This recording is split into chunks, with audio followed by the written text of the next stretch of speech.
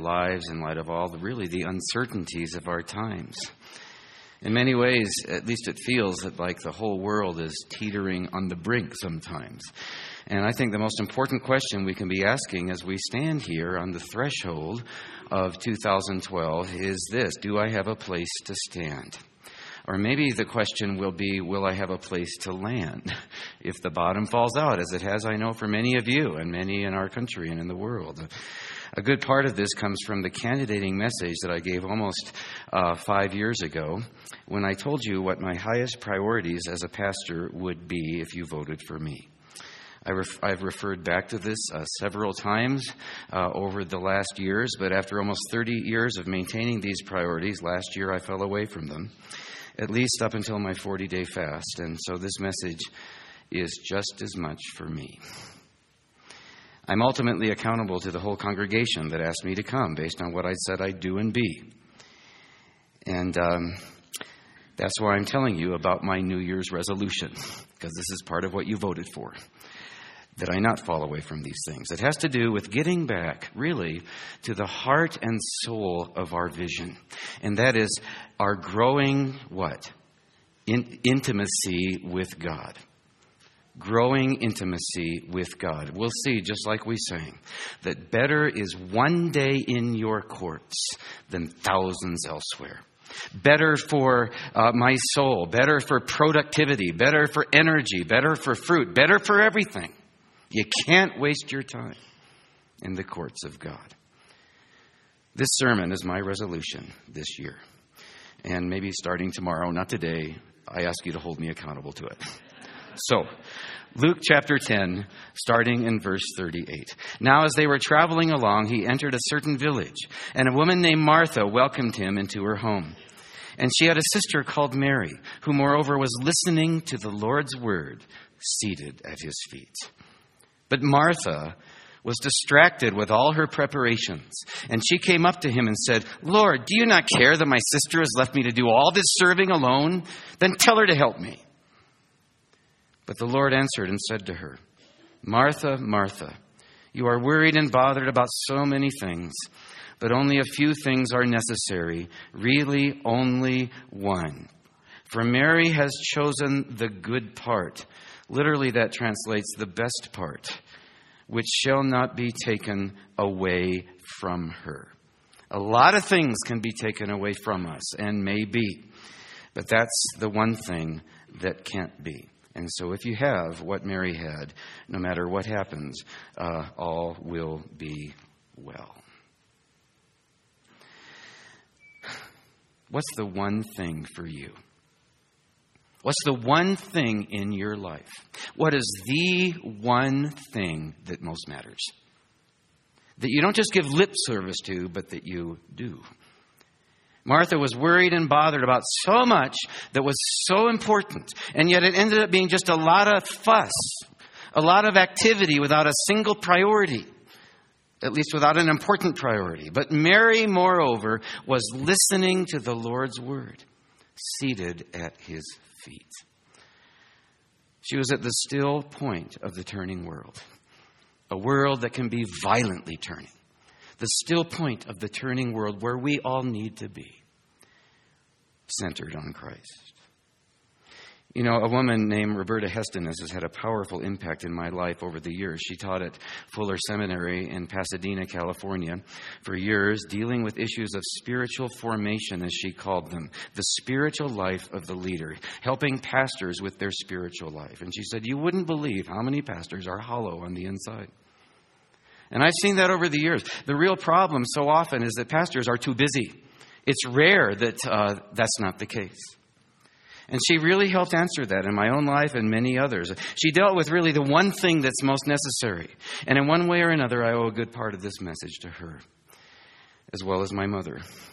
A number of years ago, she said that she had moved from the Pacific Northwest, where there were lots of trees, to Orange County, California, where God knows there are few trees.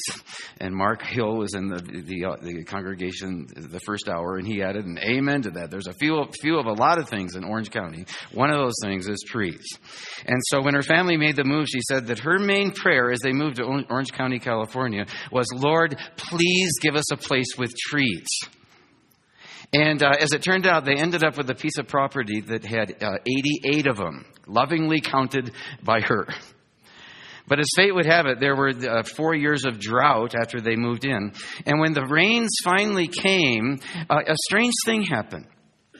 2 of the trees completely collapsed. One of them, one that fell across the driveway, was 80 feet tall. It looked strong and magnificent. It was so big that it took this truck with a winch and 4 men to drag it away.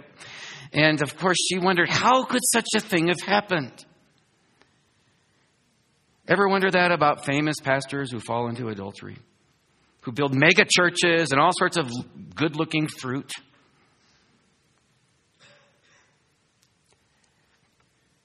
She was so curious and so concerned for the other trees that she called a landscape architect who was also an arborist, that is, a tree specialist. And after the surveying all the devastation, he said this, and she wrote it down. He said, "They do look beautiful on the top, don't they? But look at the one that's fallen. Notice the root structures." And when she did, she saw the obvious, something that she hadn't seen before. Now that the tree was down, it was clear that when it was standing, the roots were running horizontally, parallel to the ground, just beneath the surface, rather than plunging vertically down. And here's what the man said. He said, during the drought, the roots all came up to the surface. Why? Listen to this, because they weren't being fed down deep. What about you? Would you survive such storms as came to Orange County, California, that are amassing around us perhaps? Are you being fed down deep each and every day? Those trees looked so beautiful on the outside, but all the while they were dying of malnutrition, but you couldn't tell it by looking.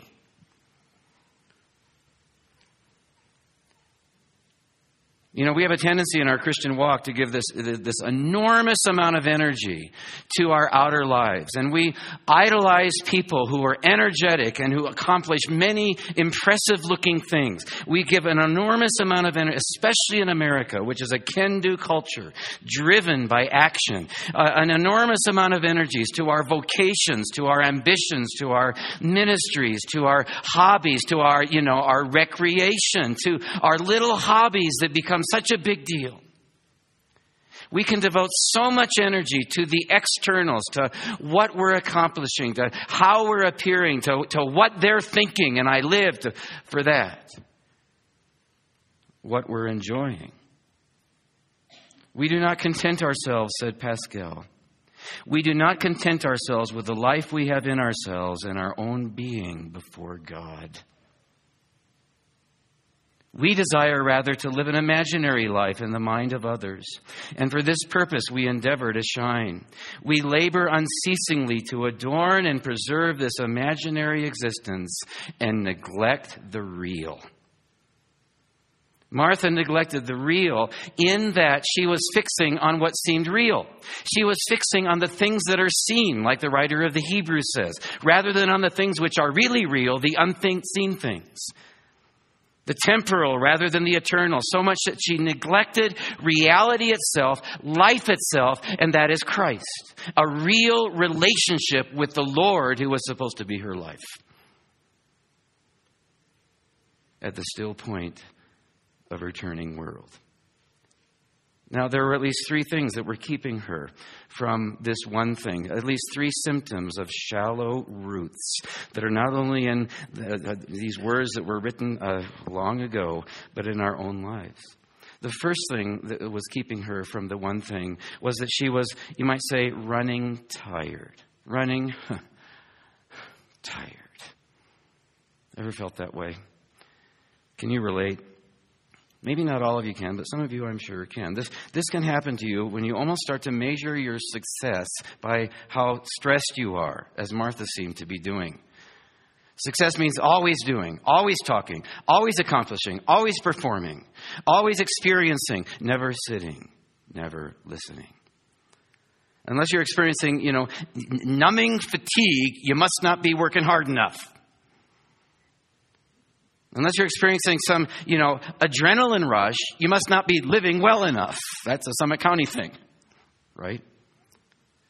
For some, activity becomes almost like this anesthetic that dulls the pain of an empty life, or the pain of something in their past, or the pain of some future fear that you don't want to deal with, and so you escape it by running tired. Others are running tired because they're running low on faith. They just don't have the faith to give God His time. There are too many guests to serve. There's just, too much to do. And because you never give Him the tithe of your time, it's just like the tithe of our money. Because you never give Him the tithe of your time, there's never enough time. As one man said, we impoverish life at the center for the sake of its ever-widening circumference. And if you've got an ever-widening circumference of a life, you must be successful, whether as a pastor or as a worker or whatever, however shallow you really are. You become like this rubber band. Ever play with a rubber band as a kid? You become almost like a rubber band that's at the very end of its stretch. And you know how you pull a rubber band far enough and it starts to lose all of its tensile strength or something. And then if you pull it any further, what happens? It snaps. Well, we need to live life in the flex. But many of us, instead of living in the flex, are living on the edge all the time. And many pastors are like that, and therefore like pastor, like parishioner. And it's great, to live on the edge in some cases, like when you're knee-deep in powder on some black diamond run, which I've not done yet. I'm not that good yet, and of course, which we can't do this year yet. But, and it's sometimes great, but it's not great when it's like that's your whole life. If you're living in the stretched out, stressed out, on the edge limit of your capabilities with very little room for anything else to come in. And I tell you something else will come in. That's life. It's not great if you're feeling like Flip Wilson. I think it was he who said, if I had my entire life to live over, he was an old comedian. I probably date myself there. But he said, if I had my entire life to live over, I doubt if I'd have the strength. And then you start to get upset, right? You start to get upset at your spouse or your kids or your friends or your coworkers who aren't doing as much as you, who aren't as productive, who haven't bought into the madness. This is a uniquely American flesh pattern. And you say, do you not care? You've left me to do all the serving. This is a typical complaint of a Martha. She gets so righteously indignant at people who are not doing as much as she is, until she starts to point the finger at him. Lord, do you not care? That's what she was doing. Why did she say this? Why such a fleshly reaction? Well, think about it. She was giving God Himself the what for. She was offended at her sister. She was probably judging her. She thinks she's so spiritual. She spends so much time just not doing anything. How can that be good?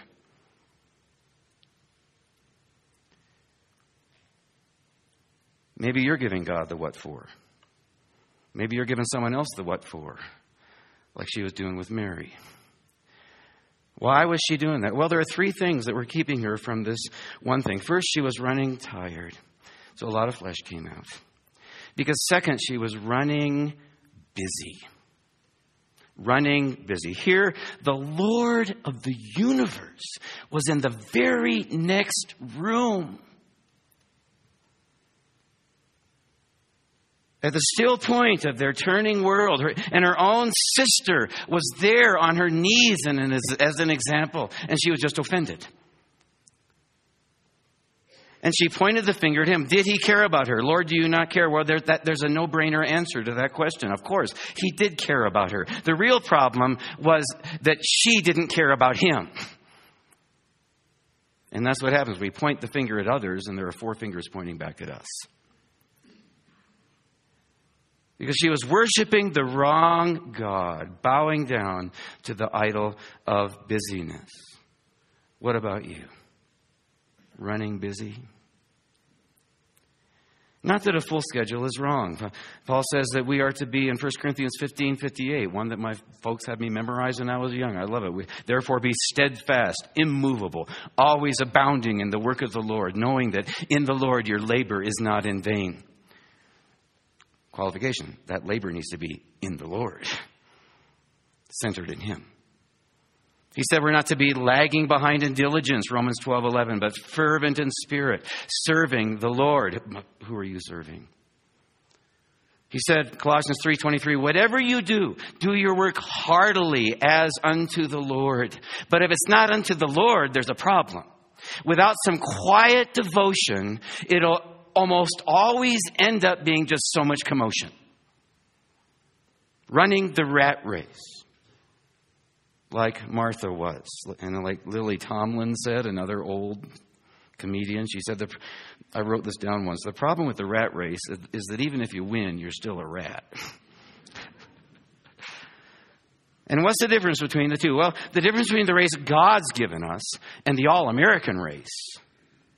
The difference between the race that Paul ran and the rat race is that in the world's way of running, there's a whole lot of impressive motion. But there's not really much direction in God's eyes. You never really get anywhere in the overall scheme of things. Because in man's race, you're kind of a rat in a maze going for the pellets, the perks, the strokes, the raise. Truth be told, that's your true motivation. But in God's race, you're doing it as unto the Lord with all your heart. You're doing it centered in Him so that out of that centeredness flows acts that are according to His will and that further His kingdom and not just what you think needs to be done.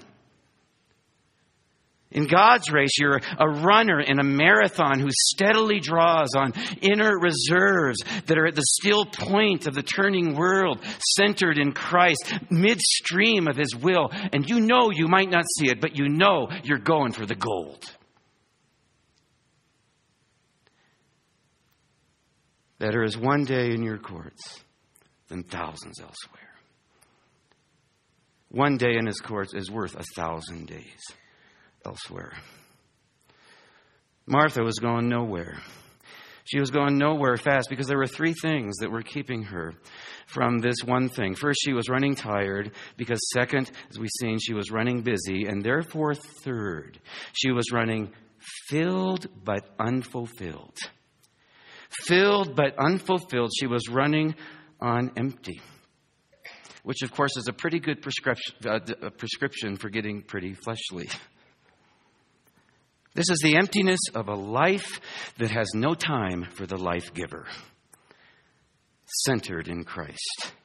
And those who practice such neglect end up filled but unfulfilled. It's so easy, isn't it, to fill our lives and to fill our children's lives with all sorts of activities, with people and things and extracurricular activities and sports and entertainment and even ministry. The one problem I've seen with pastors over 30 years is that they're too busy. They're driven by expectations and not centered on Christ. And what can happen as your outer life gets more and more full and the inner life becomes more and more barren is that in time, and we've seen this with pastors, you've seen it with friends, you've seen it all over the place, especially in America, is that in time what can happen is that there can be a collapse. And it comes in many forms. In the form of backsliding, in the form of a midlife crisis, depression, adultery, ministerial burnout. That's why the majority of pastors in America, they've done various surveys on this, are depressed. These days are evil days. And many are our targets. And the days ahead of us may be even worse, even darker. And so like the virgin, from the pulpit to the pew, like the virgins, we need to keep our lamps full. Kind of like the old song. Remember the old song? Give me oil in my lamp. Keep me burning, burning, burning. Give me oil in my lamp. Keep me burning till the break of day. Don't let me go out before you come, Lord. Even under the best of circumstances, there's no getting around it. Life is going to be hard. And it's Looking around us, it could be harder than ever, and it'll be a school of hard knocks to your dying day. And so if you become an empty shell, the chances of collapse will be pretty great, given all the pressures. You won't roll around much longer without developing some pretty serious stress fractures, or even collapsing, so it might ever feel like you're going to collapse under your own weight. All because it's so easy to run filled but unfulfilled, to be running on empty rather than being centered on the source, the stream of waters that he says can flow out of us that will never fail. So if that's the problem, what's the solution? Well, again, the solution has to do with centering your life on Christ. But what does that look like? Well, it happens in two ways. By being more and more rooted in the body of Christ, because we are Him in flesh and blood. And it has to do with becoming more and more reflective personally at the feet of Jesus. That is, the solution has to do with solitude and community. Solitude and community. It says in the Phillips translation, and it comes right out of the text, that it says that Mary was settled down at the Lord's feet. She was in community. There were many others around her, but personally with Him. She was rooted, firmly planted, along with the many others that it says were in the room that day. In sharp contrast to Martha, who was just out there restlessly on her own, she was desperately alone. Ever felt that way? For whatever reason, she just couldn't center herself. She couldn't settle down. So what does it look like? Well, this concentrated centering of our lives happens not only in community, where we become rooted rather than restless. It happens there in a powerful way. And that's a good part of why we've been focusing on the community over this last year and a half. We started with a year in growing intimacy. Well, a fundamental way we grow intimate with Him is in community. When we worship together, when we play together, when we are in small groups together, when we go to Iron Hour together. It's a powerful thing, and we have focused a lot on that over the last year and a half. But it also happens just as much. In fact, it's got to start in solitude, where we can become rooted rather than restless personally, reflective rather than reactive at the feet of Jesus, which in our vision is the heart and soul of it all, and that is growing intimacy with God. One of the secrets of becoming more like Mary is to stop just reacting to life. It says in verse 40 that Mary was distracted. Literally, the word means that she was pulled, or she was dragged away. She was jerked around by all these other external forces. Ever feel that way? The verb is in the middle voice in the Greek, which means that she was being acted upon rather than acting. She was being acted upon as a passive agent. Going with the flow. Reactive rather than reflective. A reactive stance is one in which the world sets the agenda for my life. You get up in the morning and then you just start reacting to whatever comes, however important or unimportant it may be. To my ministry, the tasks I have to do, my job, the kids, the expectations of others, my recreational passions, all of these and many more end up being what drives us. And you end up, here's what happens. You end up driven rather than called. Driven rather than called, reflective rather than reactive. But the fact is that there's always going to be more to do than you can possibly get done. There will always be more demands than you can possibly ever meet. So the question is this: who's going to be in control? You or your world? That'll depend on whether you're asking the right, deeper question. Most people are asking the wrong question, and it's a superficial one. And that is this. You get up and you think, how can I possibly get all these things done today? Anyone ever asked that question? I'll put 2 hands up. Yeah, how can I possibly get all these things done today? Few people are asking the right question, and that is this. What good thing must I sacrifice today for the sake of the best? No matter who I have to hurt and disappoint. Pastors need to ask that question. The parishioners need to ask that question. You know, if you're anything like me when you were younger, you probably thought you could get it all done, right? Or that you should be able to. So often you think, if only I were better organized, I could manage of all this. If only I'd work better or work smarter or harder or, whatever the current all-American jargon is from the business world. But the day comes when you realize that no matter how fast or how smart or how organized you are, you're never going to get it all done. No matter how high you climb, someone will always climb higher than you. So that's not the goal. Right? No matter how many needs you meet, there's always going to be far more than you can ever meet. And so that can only mean one thing, and that is this. And write it down if you got a pencil. The need is not the call. The need is not the call. I don't know how many times over many years people have come up to me and assumed that the need is the call and you better do it. The need can't be the call. It almost goes without saying, Christ himself didn't heal, every leper in Palestine. He was God. He was God incarnate, and yet he would often, it says, Luke 5:16, slip away into the wilderness and pray. Because he knew something that J. Oswald Sanders said, the great missionary statesman.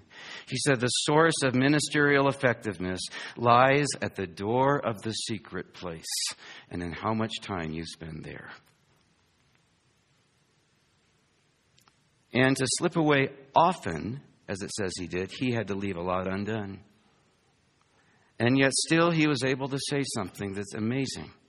As he approached the end of his days, John 17:4, great high priestly prayer, he said, looking back over it all, I glorified you on the earth, having accomplished the work you have given me to do. I accomplished the work. Qualification, the work you have given me to do, not their work. He accomplished all his work precisely because he left so much work undone, because he slipped away to pray. He was centered on the Father, and so he could distinguish things. He could distinguish between the tyranny, of the urgent and the divine opportunity. And they're not always the same. The call he could distinguish from the clamor. He could hear the still small voice among all the voices that were demanding, vying for his attention.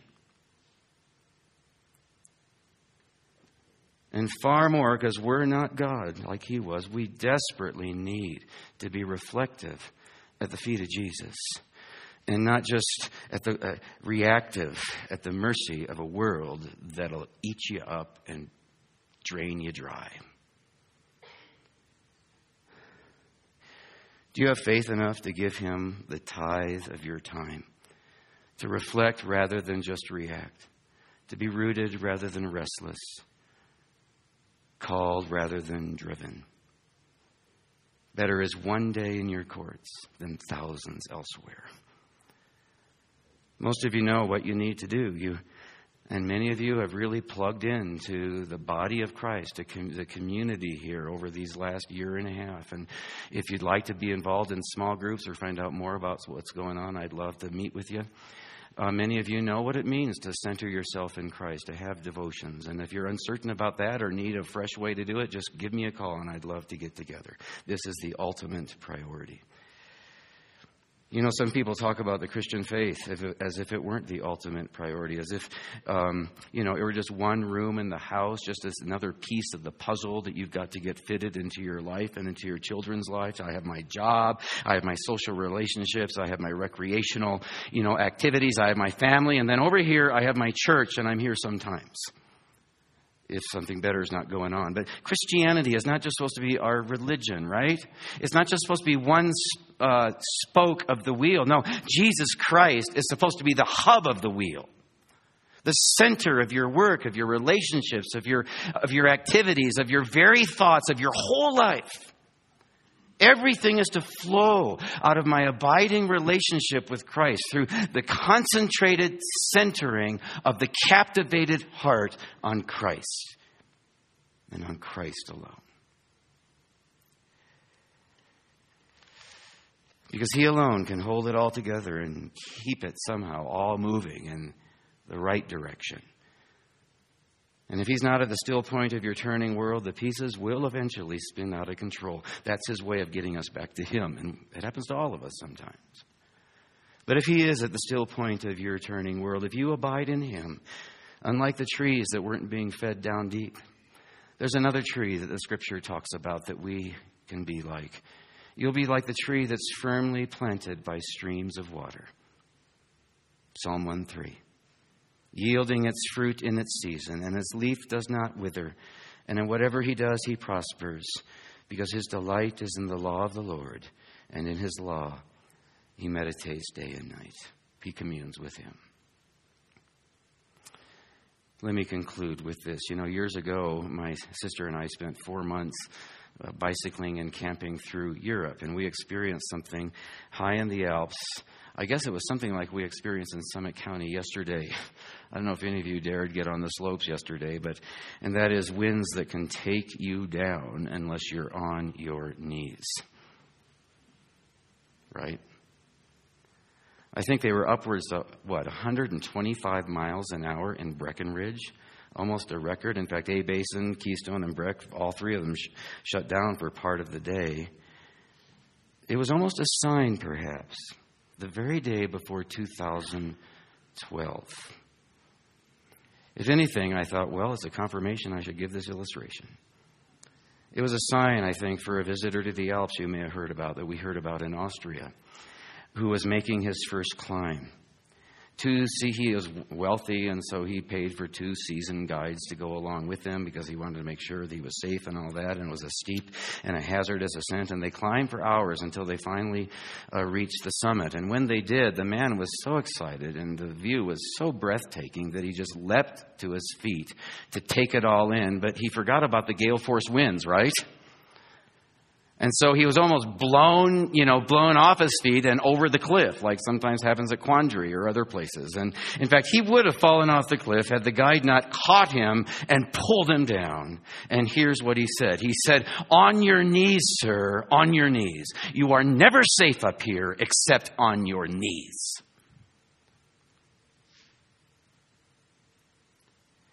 And so with us. Especially here in Summit County, where the powers of darkness are raging. People come up here thinking it'll be heaven on earth, but it doesn't end up being that way so often. And especially in this country, when the spiritual forces of wickedness are raging, as perhaps never before, blowing believers away in droves. And especially in this world where the economic and political forces are raging. Given what's arrayed against us, given what the future could so easily hold, we will never be safe if we're running busy, if we're running tired, if we're running filled but unfulfilled, running on fumes. You will never be safe unless you are centered, rooted, grounded, on your knees, sir, madam, seated at his feet, listening to his word, together with Christ, in solitude and community, united with Christ at the still point of your turning world. So here we are at the gate of the year. Reminds me of King Edward of England, who said this at the beginning of 1943. It was another very, very troubling time in world history. No one knew the outcome of the war. Hitler could have taken over the world. It was during World War II, in his annual New Year's Day radio broadcast. He ended it with this. "I said to the man who stood at the gate of the year, 'Give me a light that I may tread safely into the unknown.' And he replied, 'Go out into the darkness and put your hand into the hand of God. And this shall be better to you than light, and this shall be safer than a known way.'" And that's my prayer for me this year, to which I want you to hold me accountable, starting tomorrow. And that's my prayer for all of you too, simply that we put our hand in His and say, "Precious Lord, take my hand, lead me on, help me stand. Listen now, and as you listen, as we listen, let's all pray.